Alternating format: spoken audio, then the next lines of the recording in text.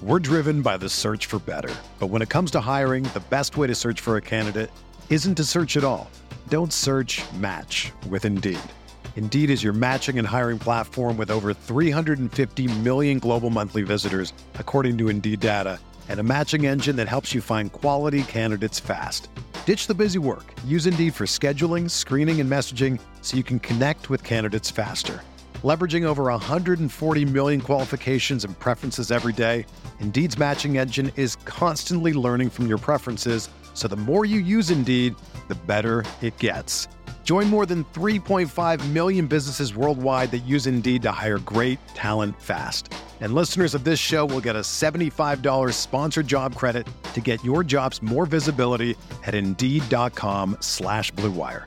Just go to Indeed.com/Blue Wire right now and support our show by saying that you heard about Indeed on this podcast. That's Indeed.com/Blue Wire.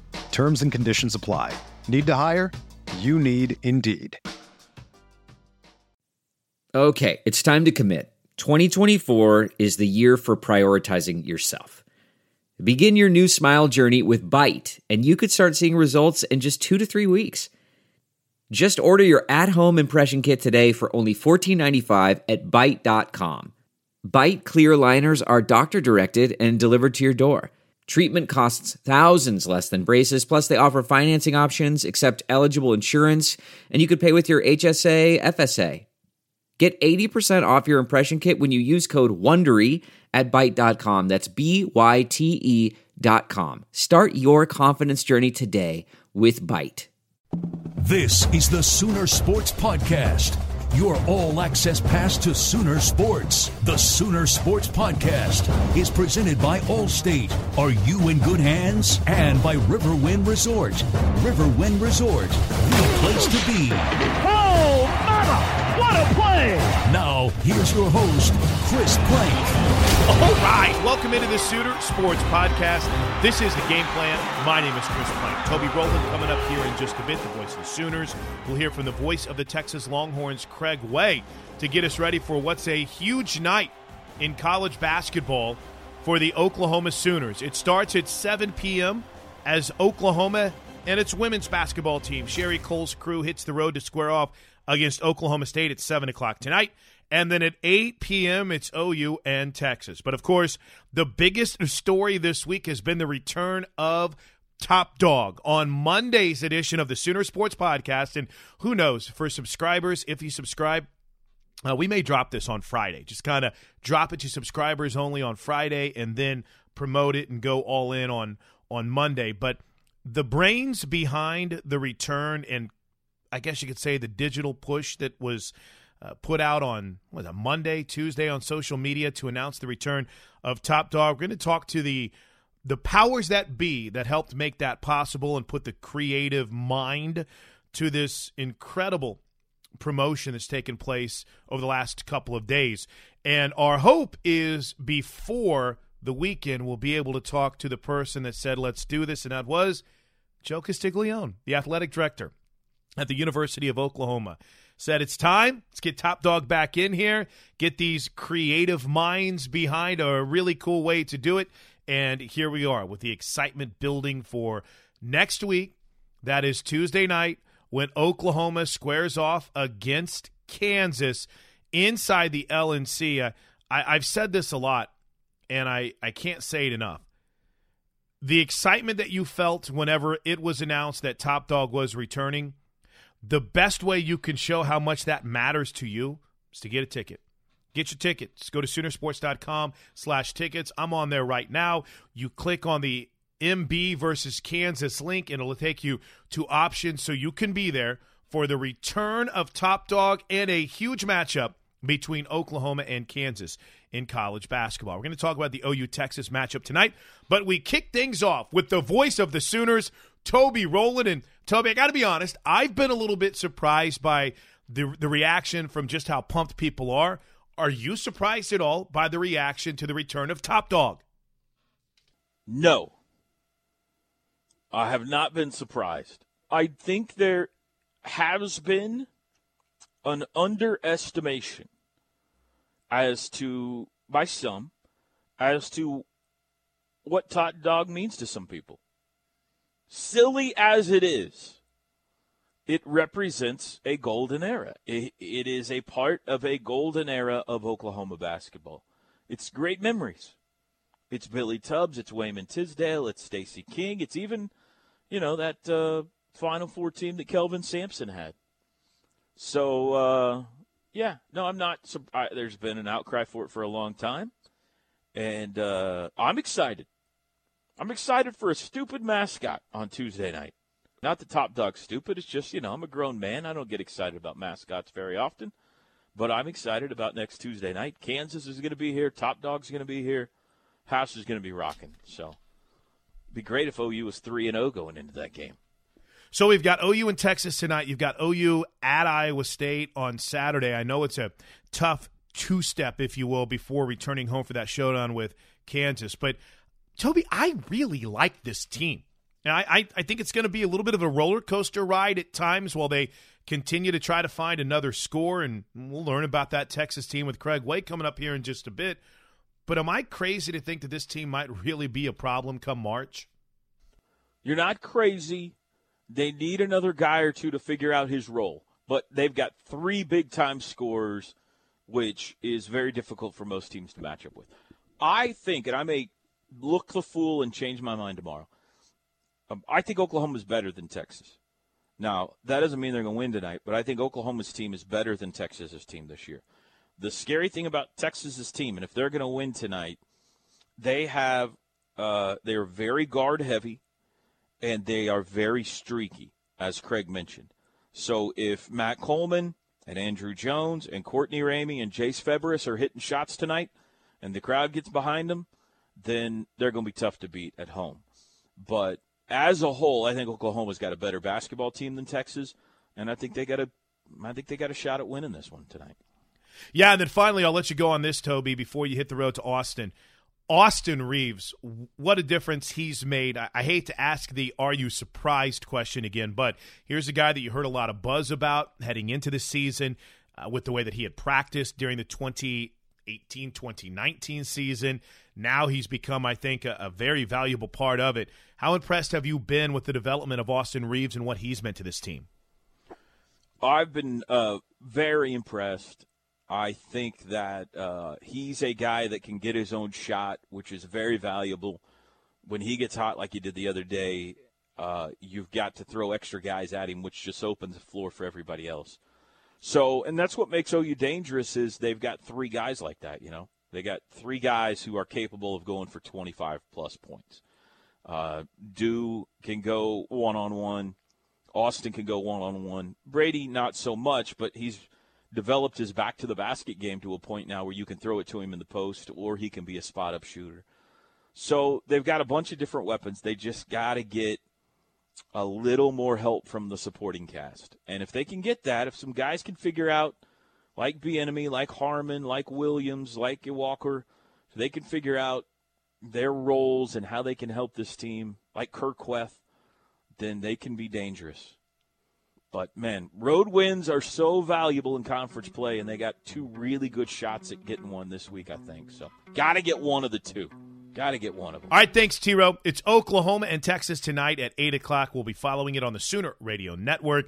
Of course, if you need to find an affiliate, go to Soonersports.com/radio, tune in radio app, or, of course, if you need the pictures to go along with it, it will be on ESPN tonight. That's at 8 p.m. for Oklahoma and Texas. It should be a good one. ESPN2 to be exact. That's ESPN2. All right. Speaking of the matchup tonight, let's get a quick peek as to what we might expect from the Texas Longhorns. Toby caught up with the play-by-play voice of the Longhorns, Craig Way, to get some perspective as we go across enemy lines. Quickly here with Craig Way. Well, we got a big one tonight. Educate us up on this Texas team. They've got some nice wins at Purdue, Cal, Texas A&M. None of the losses are bad losses. In a lot of ways, it seems like they're similar in that regard to Oklahoma so far this year. But how would you describe this team and this season so far? Of late, and maybe you could apply this to the season as a whole, only because of the way it's gone of late, the old consistently inconsistent thing. There's moments as you pointed out, where they've looked really good defensively. At times they played really well. But they have had struggles on the offensive end, Toby, and of late it's really become acute. They had played well leading into the game at Providence right before Christmas, and their offense has kind of seemingly disappeared from them. They played a little bit better against High Point, but it was High Point, and then came back against Baylor. And then we saw again last night how good Baylor's defense could be, limiting Texas Tech with what the Red Raiders could do offensively. Nevertheless, Texas missed a lot of opportunities offensively. And then the other thing, Toby, they couldn't make free throws. They hit 5 of 15 from the foul line, and I was going back and looking at some numbers. In the last 3 games, the free throw percentage collectively for Texas as a team has dropped 9 points. Now that's a pretty precipitous drop, as you would note as well, for an entire team that has a collective free throw percentage. They were shooting 71% or 74%, I think it was, as a team going into the games right before and after Christmas. So there's been some things, and Shaka Smart has talked about them, that they've got some issues that they've been trying to work on offensively since then. Who is the most important guy on this team? I mean, it seems like the easy answer there is Matt Coleman. He does so much for this squad. Great player. Seems like he's been around forever, and he's only a junior. But yeah, I'm not so sure Jericho Sims might not be. What would your answer to that question be? Well, I think it is kind of a combination, and that's part of the reason why they've had some of the struggles, Toby, because on a given night, someone like a Jericho Sims might have a big game as he did against Baylor, and with a double-double, and he's had a couple in a row, and 3 of the last 4. But then you'll have guys, Matt Coleman will look spectacular at some points, especially defensively, but maybe he gets a little worn down from time to time, and it affects his offensive game. Andrew Jones, I know you had the highlight from there 3 years ago. And, of course, Texas fans, not only do they remember that, they also remember that a freshman by the name of Christian Doolittle came in and had a monster game that night. So, it'd be interesting to see as those guys have come along. And, of course, Andrew, his story is well documented, everything he's gone through. And even though he's healthy, his game is still playing a little bit of catch-up. Jace Febres has been a guy who can take over a game with his three-point shooting, or it can completely leave him, as it did the other night when he went 0 for 5 beyond the arc. I think the answer is, who is going to be the guy to step up on a given night? And that's part of the inconsistency factor I mentioned. What's the most – you mentioned the free throw shooting, and maybe it's that. What concerns you about this team? Well, that's part of it. But I think another thing is, and you've seen this, we've all seen this, there are times, and this is, I think, the inexplicable point for basketball fans, and that becomes, because it's the easiest thing for them to take note of, and that is the inability to make shots in the open court when you have it. And these at times I've seen them be really good shooters. They can also be very, very streaky. And when you have a wide-open mid-range jumper or a wide-open three on the angle where you knock down shot after shot, I mentioned Jace Febres or someone else, a Courtney Ramey or a Coleman, and it's just clank after clank, and it didn't go. And you're like, why? How does this happen? And I've asked Shock about this. He said the same thing with the free throw. You have no explanation for it. The guys work very, very hard in practice. You watch them in practice. You watch them train. You say, okay, well, the game is a different thing in practice. Certainly it is. But still sometimes you're coming off, a break, and you got a guy wide open, and it's there, and it's comfortable for him, and it doesn't go in. And so those are the things I think that they work to have to fix. There are, it's not like they're, top of the line defensively, but they are holding the opponent to 40% shooting, much like the Sooners are, and three-point shooting by the opponent is similar to what Oklahoma is allowing as well. There are some similarities between these two. I think it's just the Longhorns have suffered through and they're kind of suffering through some offensive inconsistency, even as they try to hold things together with their defense. The Andrew Jones story is one of the great stories in all of sports this year. The fact that he's back on the team is remarkable. The fact that he's the second leading scorer is absurd. What is that story from your perspective?